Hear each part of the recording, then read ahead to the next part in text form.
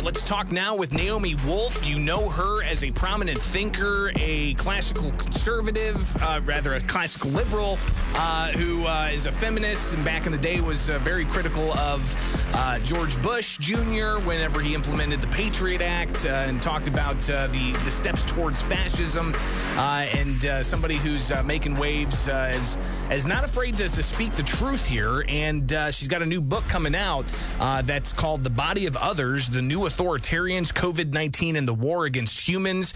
Dr. Naomi Wolf with us on WMAY. Thanks for taking time. And I guess let's just get right into it because I tried pulling up your Twitter account and it's still suspended. What is going on with the past 2 years and what you've seen happen to our rights and our liberties in this country? Thank you so much. What I call a soft coup has taken place in the United States, unfortunately, and the pandemic and the alleged public health emergency. I mean, it was a real pandemic. It was a real respiratory disease, but it was very highly messaged, just like the global war on terror was years before that, a real thing that was also highly messaged to strip us of our liberties. Basically, what I see is that the pandemic was exploited by a number of bad actors who might trace and expose in the bodies of others. These range from big tech companies to the World Economic Forum to the Chinese Communist Party. Big Pharma isn't even the main culprit. I think pharma was just used as a kind of methodology.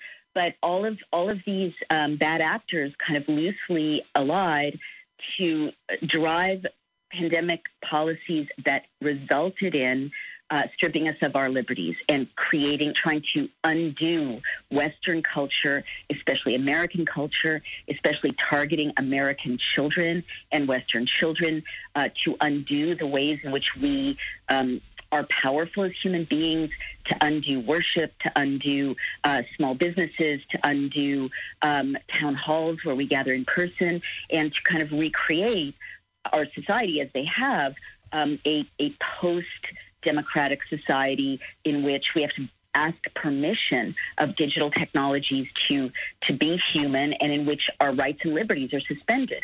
A lot of people don't know that in 33 states there's still emergency law, and that President Biden, for whom I'm embarrassed to say I voted, just extended the federal emergency law in an open-ended way this time.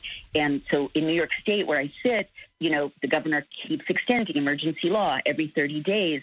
And what that means is that legislatures are not free to end the pandemic or to stop the weaponization of boards of health or to, insist that businesses cannot be closed again.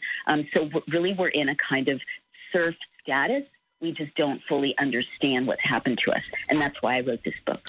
It is 8 o'clock now with WMAY Springfield. We're talking with Naomi Wolf, author of the book, The Bodies of Others, The New Authoritarians, COVID-19 and the War Against the Human. Naomi, sadly, that's all the time we've got. We're going to have you back on to talk more about this in detail because we're dealing with the same thing you're dealing with in New York. Here in Illinois, Governor J.B. Pritzker continuing that emergency declaration moving forward for yet another month.